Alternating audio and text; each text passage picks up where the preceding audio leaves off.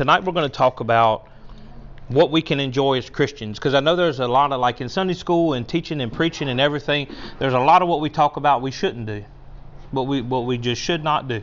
And we know, because we're led by the Spirit of God, the things that we should and shouldn't do, who we should really spend the bulk of our time with, and who we shouldn't spend the bulk of our time with. But I was studying in 1 Timothy there in 6 through 17 through 19, whenever we get down to it. That's where I kind of went, because it's the actual biblical proof that God created everything for us to enjoy. And you don't always hear that, because if you have stuff that's nice, well, you know, some people don't even think that you're right. You know, like a lot of preachers, like John MacArthur, for instance. I believe that the man's tried and true, but he's a multimillionaire. But that's not for me to say. Same as with a rich person. That's what, when we get down to it, we'll talk about that. But everything's not always as it seems. And anything can be made into something that's bad, right? If we make it an idol. So, Father, we thank you again for another time to be in your word, Lord. I thank you for those who are gathered in here. Father, you see each and every one of us, Lord. You see the prayers that we have, God, the prayer requests that we say amongst ourselves, and God, the ones that we keep to ourselves. Father, I pray in Jesus' name that you would touch us, Lord, that you would give us those things that we truly need, Father, especially in terms of relief. Father, may it be physical, mental, spiritual, God. We have battles that we need help with, and we know that you're still a healer. We know that you're still a redeemer, and we know that you can still help us no matter what it is. Nothing's too impossible for you. We thank you and we worship you in Jesus' name. Amen. So, to begin with this, we talk about, like the other night, if we can say what we shouldn't do, then we know what we can do. Same thing. You look at compare and contrast things. So we look at the first two scriptures, Genesis 3 and 6 and John 2, 15 through 17, and I highlighted them so that we could see.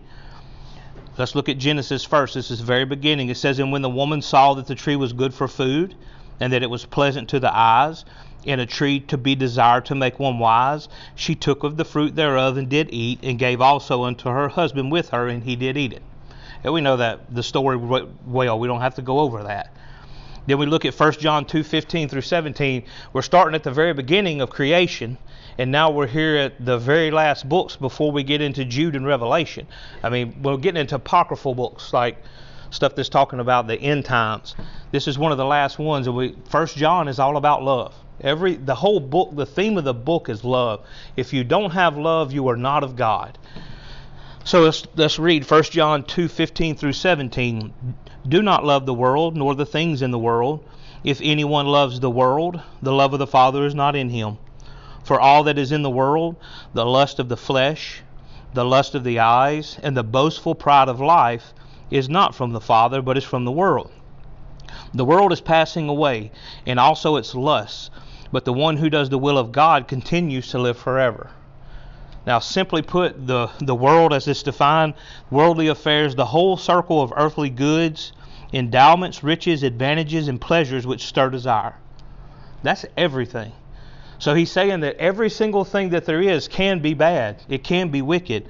But it says to set the heart on earthly advantages and joys and not on God. What's the first thing? We're supposed to love the Lord God with all our heart, all our soul, all our strength. So no matter what we do, as long as we do it right, in the right way, then we can enjoy it.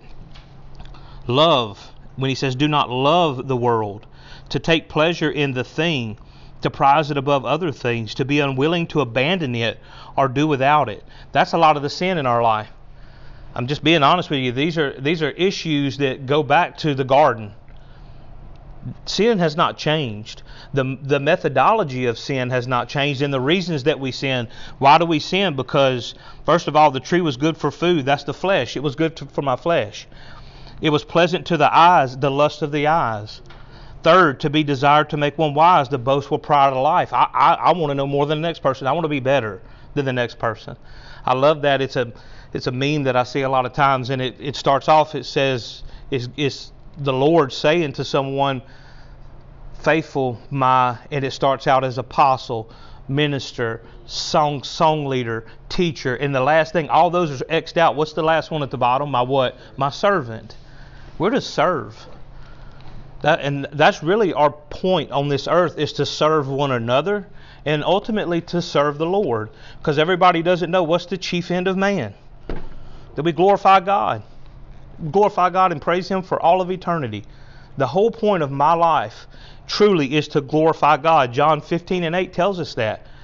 The point of my life is to glorify God. How do I glorify God? John 15:8 says this. The way we glorify God is that we bear much fruit. And that makes us a disciple. How do we bear fruit? We're not bearing fruit in this room. I'm just being honest. The things that we say back and forth to one another, that we kick around and we talk about, we bear fruit outside of this when we're here. We bear our fruit in the world, in front of the world, amongst the world, but we're not of the world. So the Father's to be glorified. The chief end of man is to glorify God. That's what we're supposed to do. And the only way that we can do that is to bear much fruit. Part of that is when we look at this other part here, when we define the world, right? Because we know it says not to love the world nor the things of the world. Well, everything's of the world. Everything, but who created every single thing? We go to Colossians, right? Colossians 1:15-17. It was created through Him, for Him, and by Him. And without Christ Jesus, nothing was created. So every single thing that's been created can be used for good. Who makes things evil? You and I. There was never a curse word in this world until someone made it a bad word. Think about this. I know especially for the older you are, the more you see it. Think of words that you used to say whenever you were younger that now you can't say them because there's a negative connotation to them.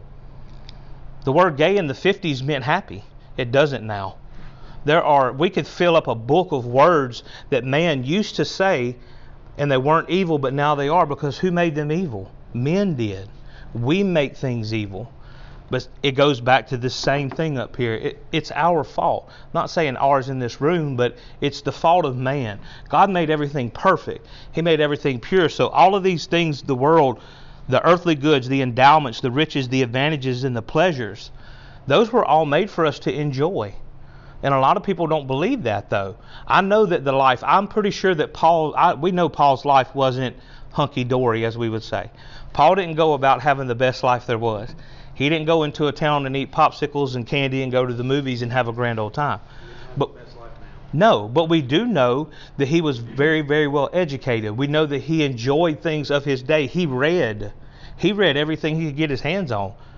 The word proves that to us, because he even says that he knew how to talk to them. He said whenever he went into a place, I didn't come to you with the words, with high words. I didn't come here to prove to you that I was better than you. He went as he was everywhere he went. He knew how to talk to Greeks. He knew how to talk to Romans because he had studied their cultures. He knew their cultures. But when he went, he just went with one thing, and that was love. How do we know that it was love that he used? Because of 1 Corinthians chapter 13. Because he wrote it, and he said it doesn't matter how eloquent I am in my speech, how great I do anything, how learned I am. Doesn't matter what seminary I went to. It doesn't matter how long I've been doing this or how many people have supposedly been saved under me. If I don't do this thing in love, then it is meaningless. And it's the same love of the world. So what is it to love the things of the world? So let's look at Matthew 10:37. I'll read that one first. Okay? He who loves father or mother more than me is not worthy of me, and he who loves son or daughter more than me is not worthy of me. Wow. And he who does not take his cross and follow after me is not worthy of me. He who has found his life will lose it, and he who has lost his life will find it. Now we know, because we studied this in Sunday school if you were in there, Jesus is not saying that you should hate your family. Jesus is saying that if you don't love me more than you love everyone else, then you don't truly love me. That's a really hard thing to say. I think it is. And for a person who is new to the faith and really doesn't understand, that's a really hard thing to say. So you're telling me that if I love my grandson or I love my wife more than I love you, God, then I don't truly love you? That's exactly what he said. But he goes one step further, because that's not all he said.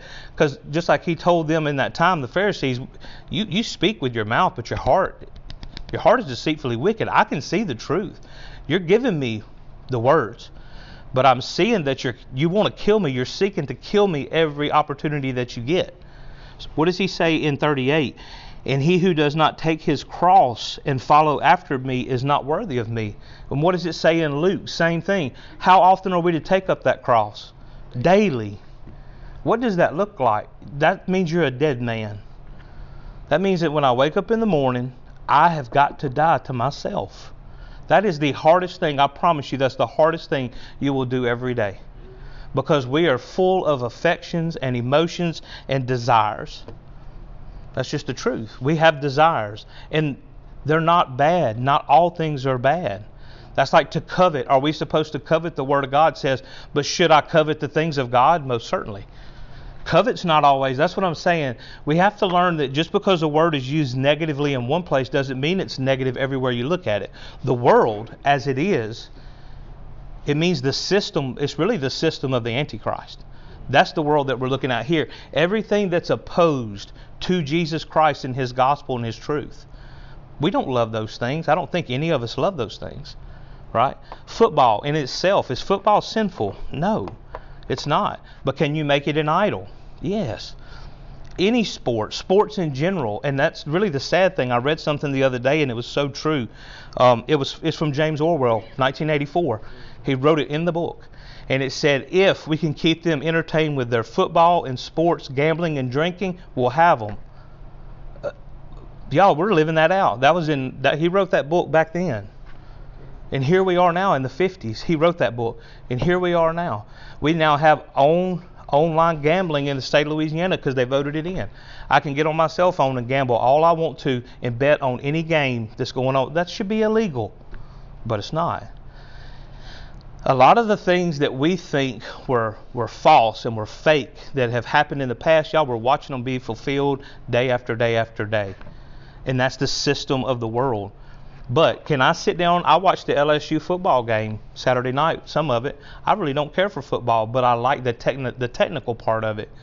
You know, I like watching, I like understanding, you know, on the offense, it's one thing. If you move on defense, it's one. One is offsides, and one is what?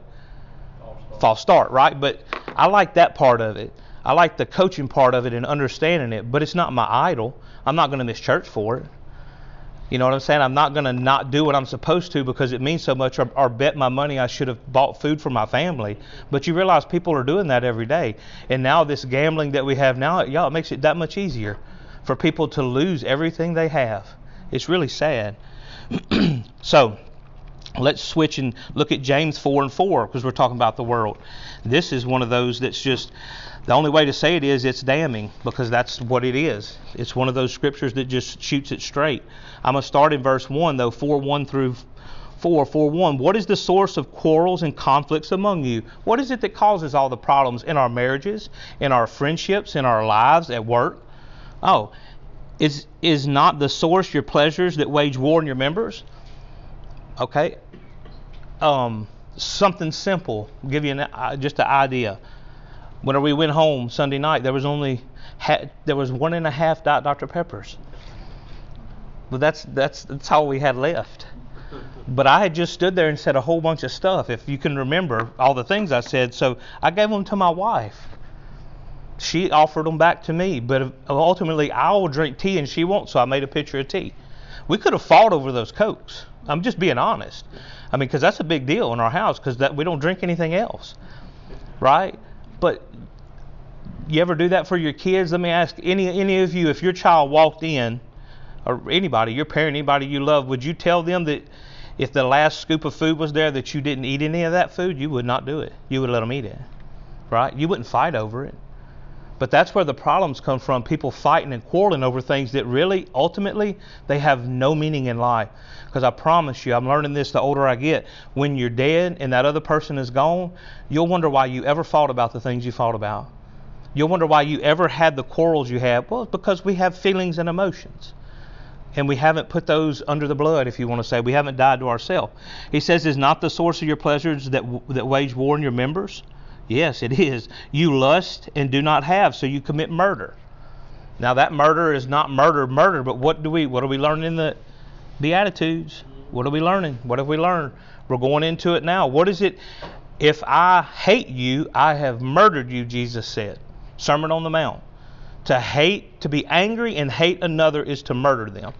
So when I'm angry and I burn, that's why he said, don't let that your anger stay. By the time the sun goes down, make it right, because that's murder now, which is really a scary thought, because no murderer will inherit the kingdom of God. We can go and look at that in another place. He says, you are envious and cannot obtain. You want what other people have. You're so envious of them that you're blinded by it. Guys, you don't even realize it. Like, you don't realize that you're mad because they have the perfect family, or they have the perfect boat you want, or the perfect whatever they have. And you can't see it, but it's there, and you don't understand why. And when someone points it out to you, well, then we go right back up here. Now you're mad because you're lusting and you don't realize it. When you get caught out, now you just blow up. You are envious and cannot obtain, so you fight and quarrel. You do not have because you do not ask. There's another part. And then when you do actually ask, how do you ask? Because this is something that we've learned over the past several years. When I prayed, just like whenever Daddy was sick, I had learned up to that point, I prayed that my dad would be healed, because that's what we pray for, right? But what I ultimately prayed for was this: let my will align with your will, so that whatever it is, I can make it. Why did Jesus pray so many times? When he's in the garden, he's praying over and over and over. Why? He's aligning his will with the will of the Father. He says, look, if you can, but thy will be done. We have to be okay, and not just with our mouth again. We're not Pharisees.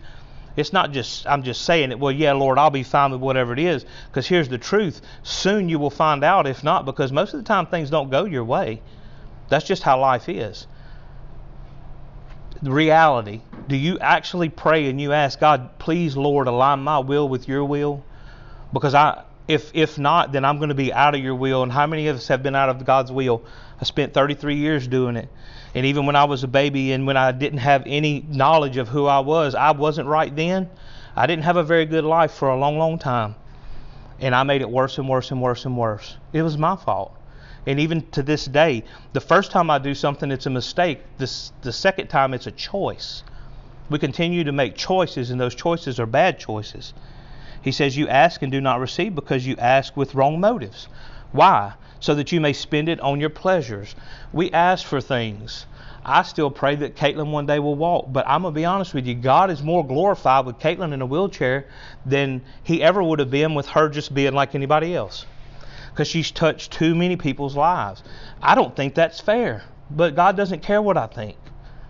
That's why I have to pray that my will aligns with God's will. God, you do what you do, and everybody that she's touched with her little life, that's between you and her. I don't have a say in that. All I've been done is charged to take care of her and to love her. That's my job. But it goes back to that. Am I truly, when I pray, am I praying just to get for me? No, that's not what he's saying. That's wrong. Ultimately, that's for you adulteresses. Do you not see that friendship with the world is hostility towards God? So therefore, whoever wishes to be a friend of the world makes himself an enemy of God. You don't want to find yourself there. And I've found myself there many, many a time. And that whose fault again? My fault. I didn't know one way or the other. I didn't know that there was a Savior that could truly, I knew of a Savior, but I certainly didn't know Him. Now I know. Now I know when I go before God and I ask, hey, there's some things I don't even ask for because I know better. I'm not going to ask the Lord for a brand new $70,000 truck because number one, I don't need it.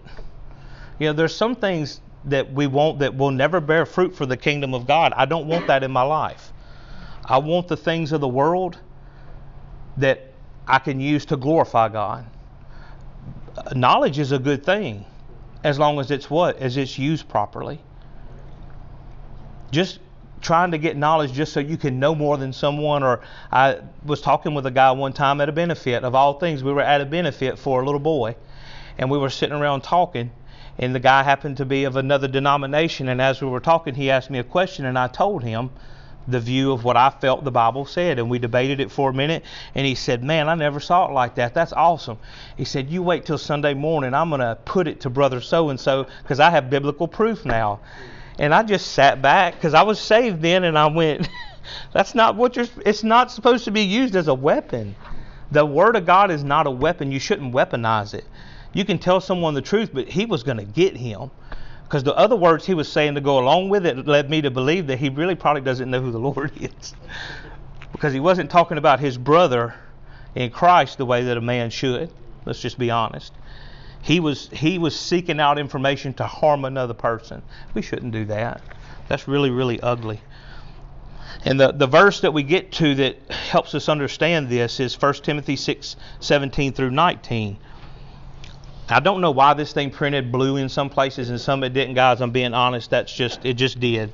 I apologize. But it says, instruct those who are rich in this present world not to be conceited or to set their hope on the uncertainty of riches. Right?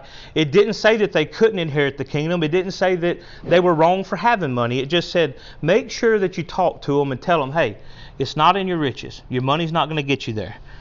It says, then he goes on to say, but on God, who richly supplies us with all things to enjoy. That's the thing. He richly supplies us with all things to enjoy. All, whatsoever, everything received. Everything. But when we look into the Word of God, what are the things that we see that God gave us? He gave us breath. He gave us life. Not life as we had before, but life, 22:22. True life, eternal life. These are the things that he's talking about. These other things that we have, he gave us things to enjoy. If you have a boat and you go fishing, that's not a bad thing. If you go on vacation with your family, that's not a bad thing. Eating a piece of boudin is not a bad thing. In and of itself, nothing is truly bad unless the Bible specifically says this is evil. Right? Does anybody... you understand where I'm coming from with that concept? But we can turn anything into an idol. We can make anything bad just as man has done.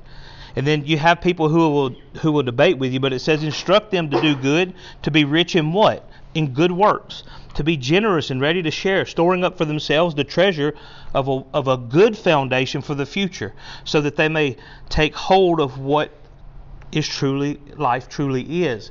Where are we supposed to lay up our treasure? In heaven. And it goes back to that, those good works, rich in good works, that's the fruit we bear. We bear fruit, that is our works. That's what's stored up in heaven for us someday. And here's the awesome part about that is, although we're doing that, it doesn't change anything. Once we get there, because as the Bible says, we're going to cast all of that at His feet. It's just, I say this, and I say this honestly, I would not want to show up there without something. If you truly know who Jesus Christ is, and He's truly your Savior, then I would assume that you love Him enough for what He did to you to want to have something to give Him these rewards. Because the Word of God says we'll cast them at His feet. I would like to have something when I show up. It doesn't make me better than anybody else, but this Word tells me that if I live my life according to His Word, and I do those things that He's asked me to do, He's already ordained for me to walk and for good works to come from that. And as long as I do that, I'll always be fruitful. And I think that's one of the things that people don't understand is, so when I'm standing around with a bunch of people who are bad people, can I bear fruit? Yes. Sometimes bearing fruit is turning around and walking away. Levi had said it the other day, and it's true. There's some people that I see them coming, and I just turn around and walk away. Because we've already had conversations. Every time you see that person, it's a conflict. You understand what I'm saying? They don't want to know about. They just want to try and make you mad. They get mad. They say things they shouldn't say that are ugly. The Lord tells us in the Word, we are to mark some people and we stay away from them. Because it doesn't do us any good or them any good. I know that it sounds counterproductive, but iron sharpeneth iron. Do we believe that? Do you believe that the people you hang around with have a lot to do with the things you say and do? And the more that you're around people that aren't who you're supposed to be around, the easier it is to what? To act just like them. Or the scary part is just like, and I think about this now, it goes back to this. I used to cuss in front of Caitlin, but never in front of Ethan. How did that make any sense? It makes no sense. I was living two lives until the first time that I did in front of him, and I can still remember his face. He was like, oh my gosh, my dad said because he had never for all of his life seen that. But in front of Caitlin, I did. I was living two lives. I wasn't who I was. Most Christians live two lives. They've got a life here. They've got a life when they're around fellow believers, and when they're away, they have a totally different life. And that's the scary part. Well, it helps me fit in. You're not supposed to fit in.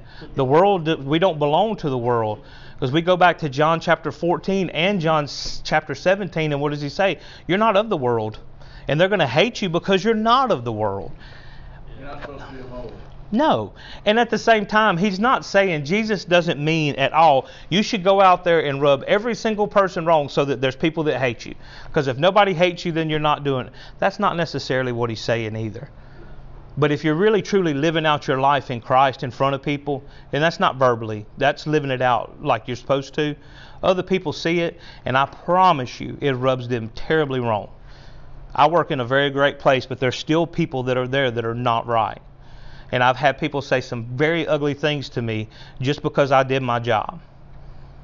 Very ugly things. And it didn't even faze them. Like to them, that's just, and I never will understand that. But my desire is to live out in front of them, because as sad as it is for those people, I'm enjoying my life. And I can do it without having to do things that I shouldn't have to do.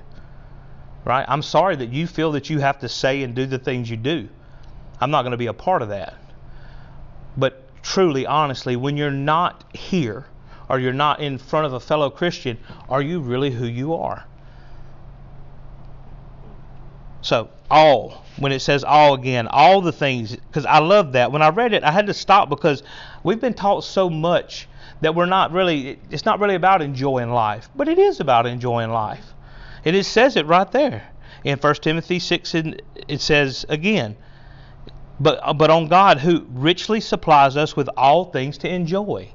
He gives us things in our life. But here's the thing, and we've heard this a lot, and it's true. If he gives you money, he expects you to do right with it. It's the same way with here. I don't know why, but you're going to see with the next budget. I can't help what people's hearts and where they are. But there's some people who have just quit tithing. And I can't for the life of me understand how you think that's okay. I don't. Because when you look at if it was 9,000 and then it gets down to 5,000, but people have just quit tithing, I don't know what to do about that. Like, that's an issue between a person and the Lord. I understand everybody has to pay their bills, same as I do. But the first thing that I do is pay my tithe, because I know that without it, this place doesn't exist without money. I know that sounds crazy, and it shouldn't be that way, but thank God we own everything. Yeah, that's one thing we have over other places. We're at an advantage because we don't owe anything. But it still takes money for this to move forward. Money for us to... We're still in the world. Yeah, we're still in the world. So, but we use that money in the right way, and there's always enough. That's the amazing part. Or you have an instance like with this, where the Lord, it's $1,800 and you got a brand new 4-ton outside unit.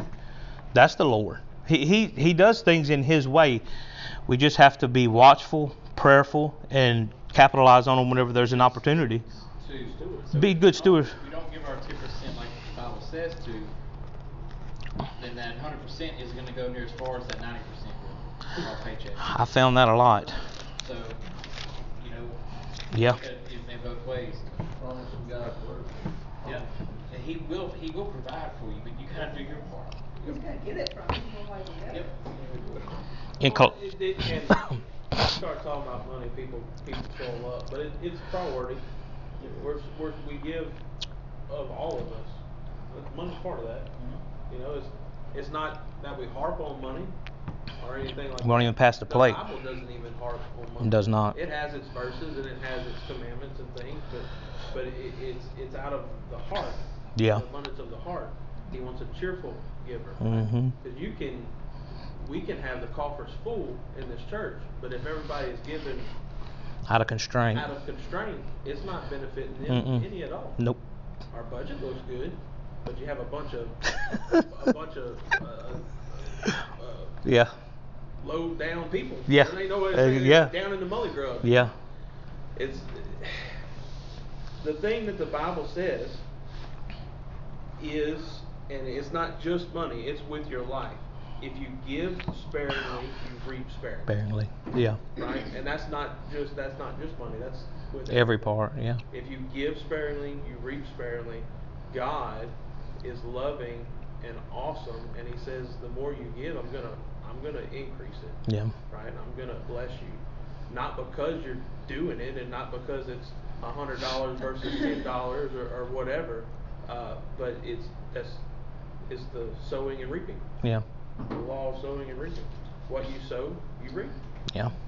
In Colossians chapter 3, verses 23 and 24, it says, whatsoever you do your work heartily, as for the Lord rather than for men, knowing that from the Lord you will receive the reward of your inheritance. It is the Lord Christ whom you serve. And that backs up this thing with enjoying life. Guys, we can enjoy every part of life, right? But whatever we do it as unto the Lord. And you say, well, that sounds foolish. You mean whenever I go grocery shopping, when I do everything, especially when you do that. Especially whenever you do, it's the things that we do that we would consider menial, like they don't matter, or we do them every day. That's the places where we usually trip up because we're not paying attention. It's like the guy said, that we're going to move to his wife. Well, we're going to move. Well, why are we going to move? Because they said that most accidents happen within 10 miles of home. So we're going to move somewhere else. Well, it's the same, but we have the same mindset. Well, I go and do this every day. That's whenever you're going to get in a bind. The big things it seems we prepare for, but the Lord said to die daily and prepare every day. And then those things that come into your life, make sure that those are really truly things that God wants you to have. And this is an instance because this has been argued, and it's the only reason I added Genesis 3:16 through 19. In light of everything that we've been given so that we can enjoy it, right? Let's read these verses and let's see. 3:16 through 19. This is after the fall. To the woman he said, I will greatly multiply your pain in childbirth. In pain you will bring forth children, yet your desire will be for your husband, and he will rule over you. Then to Adam he said, because you have listened to the voice of your wife and have eaten from the tree about which I commanded you, saying you shall not eat it, cursed is the ground because of you, in toil you will eat of it all the days of your life. Both thorns and thistles it shall grow for you, and you will eat the plants of the field. By the sweat of your face you will eat bread till you return to the ground, because from it you were taken, for you are dust, and to the dust you shall return. And man has changed that. A woman can have a baby and never hurt one bit. Does that mean that it's a sin? Is it a sin to have an epidural? That's something that He gave us to help enjoy in our life.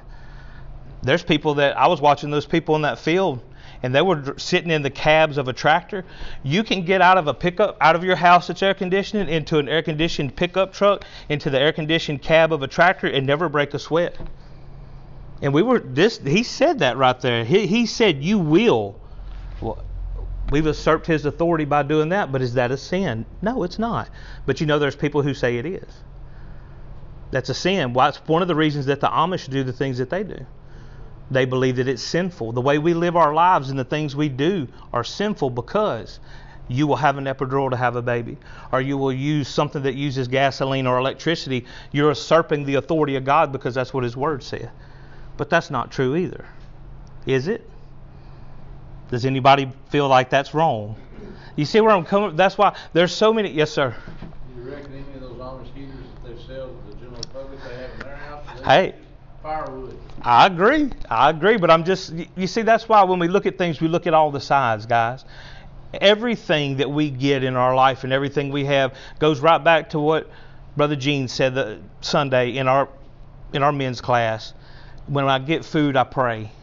I thank God for everything. I'm supposed to give Him the first fruits of whatever I have. And the preacher was telling us at Sister Tab's dad's funeral, there was a widow woman that she had a bunch of chickens, but she didn't get any money. She didn't have any money. All she had was chickens and eggs and whatever commodities she would get. So her first fruits to that pastor of that church was 2 dozen eggs a week. She gave him 2 dozen eggs no matter what. And those 2 dozen eggs is what he helped feed his family with. You see, because she couldn't give money, but that was her first fruits.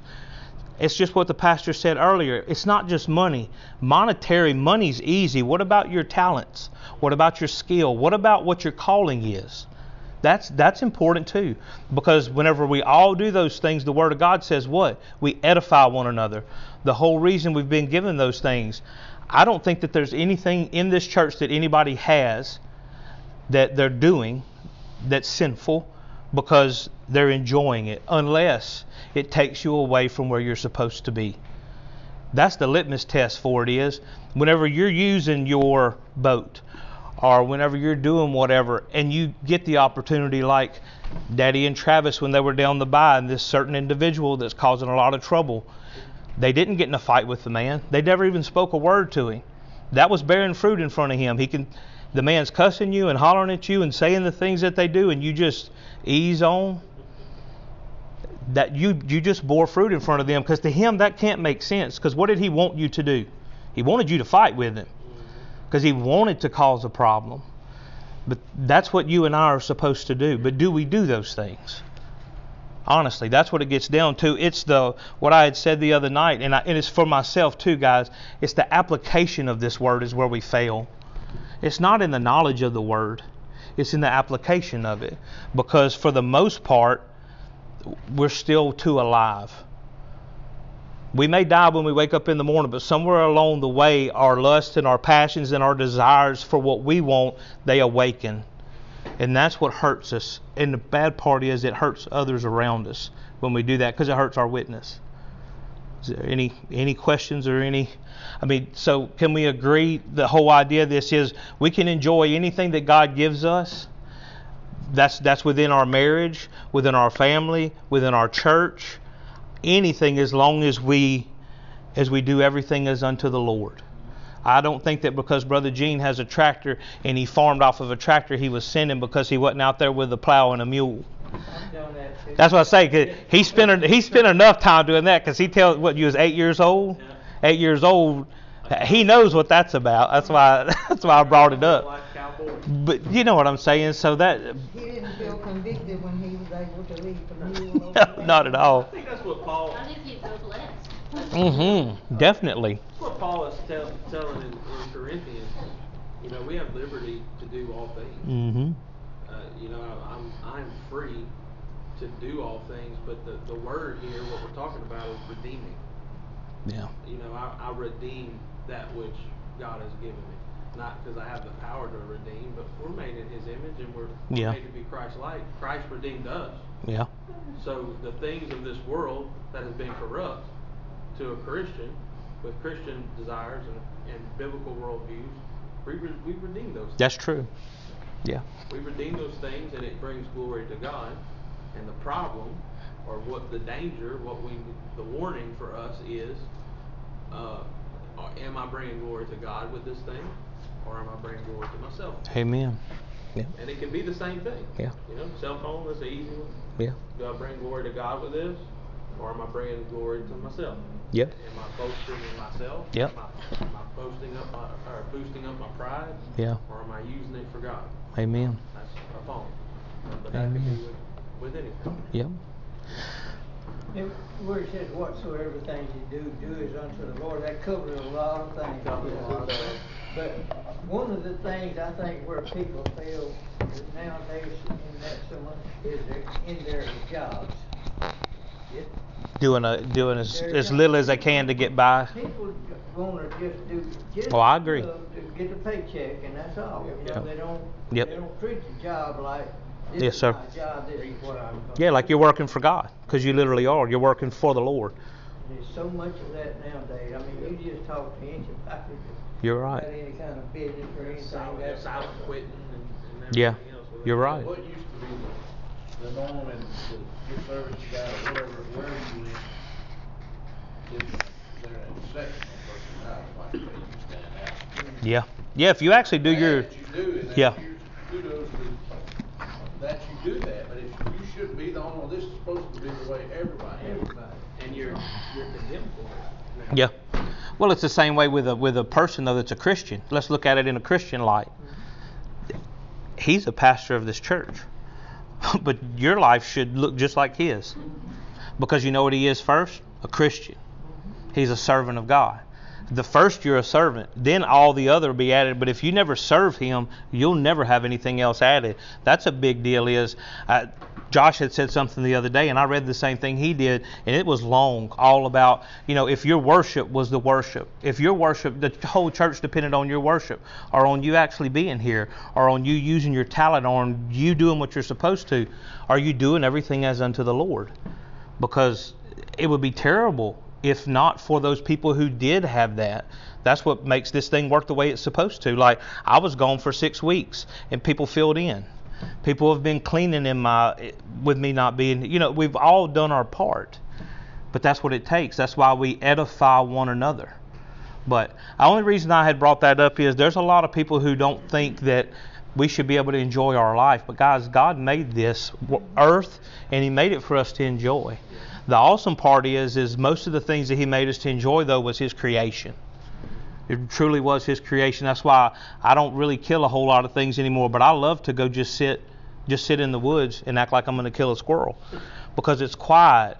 And I mean, different people have different times where they meditate, if you want to say, or they talk with the Lord, or they spend time with Him. But in a box stand or just sitting under a pine tree in the middle of the woods, there's nothing else for you to think about. It's just you and the Lord. Some people take a bath. Some people sit in a jacuzzi tub or whatever, but those things are needful for us. Even the Lord in Mark, He says that. He says, hey, let us go out into the wilderness and get away from everybody for a little while and take a vacation. We need to step away from this, because they didn't even have time to eat, sleep, or do anything. Ephesians 5:15 through 17. That's just what you're talking about. Therefore, be careful how you walk, not as unwise men, but as wise, making the most of your time, because the days are evil. Yep. Make the most of it. So then, don't be foolish, but understand what the will of the Lord is. Yep. The will of the Lord is to enjoy Him. Yeah. We glorify Him in our life and the things we have, and bear fruit.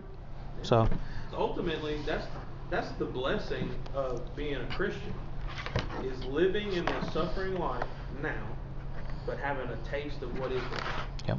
And you read in Revelations, He's going to redeem creation, everything, and we're going to live with Him in a holy city on a new earth. Yep. And so, any little thing that is redeemed in our life now, that's just a taste of what there is to come. Yep. So, I don't think we're going to have air-conditioned tractors and stuff like that. No, it won't be necessary. But thank God for that. Now, Amen. common grace. Right? Yeah, We're talking common about that. grace. Air condition is a common grace to man. Yes, it is. It is. Yep. Brother Gene, would you dismiss us, sir? Thank you, Father. Father, we do thank you again for this time we have come to your house, Lord. And we thank you for your word, Lord, that gives us the instructions that we need to live our lives in accordance with your plans, Lord. I just ask you to help us to do that, to follow your instructions, Lord, follow your commandments and your wishes for our lives. And Lord, we just want to lift up those that are in need, Lord. There's many that have sickness. There's many things that go on in our lives, Lord. We just ask you to be in the midst and give the healing to each and every one that needs it, Lord. We ask you to be with those that have lost loved ones, Lord. Comfort them and give them peace in their hearts that they need. And we ask you to go with us as we leave this place, Lord, and watch over us, protect us, and help us until we meet again, Lord, to worship you in spirit and in truth. And we just thank you again for our many blessings and for your instructions, Lord, that we can follow you in the way that you want us to do, Lord, if we just read those instructions and listen to them and do what we're supposed to do. And we thank you for our blessings in Jesus' name. Amen. Amen.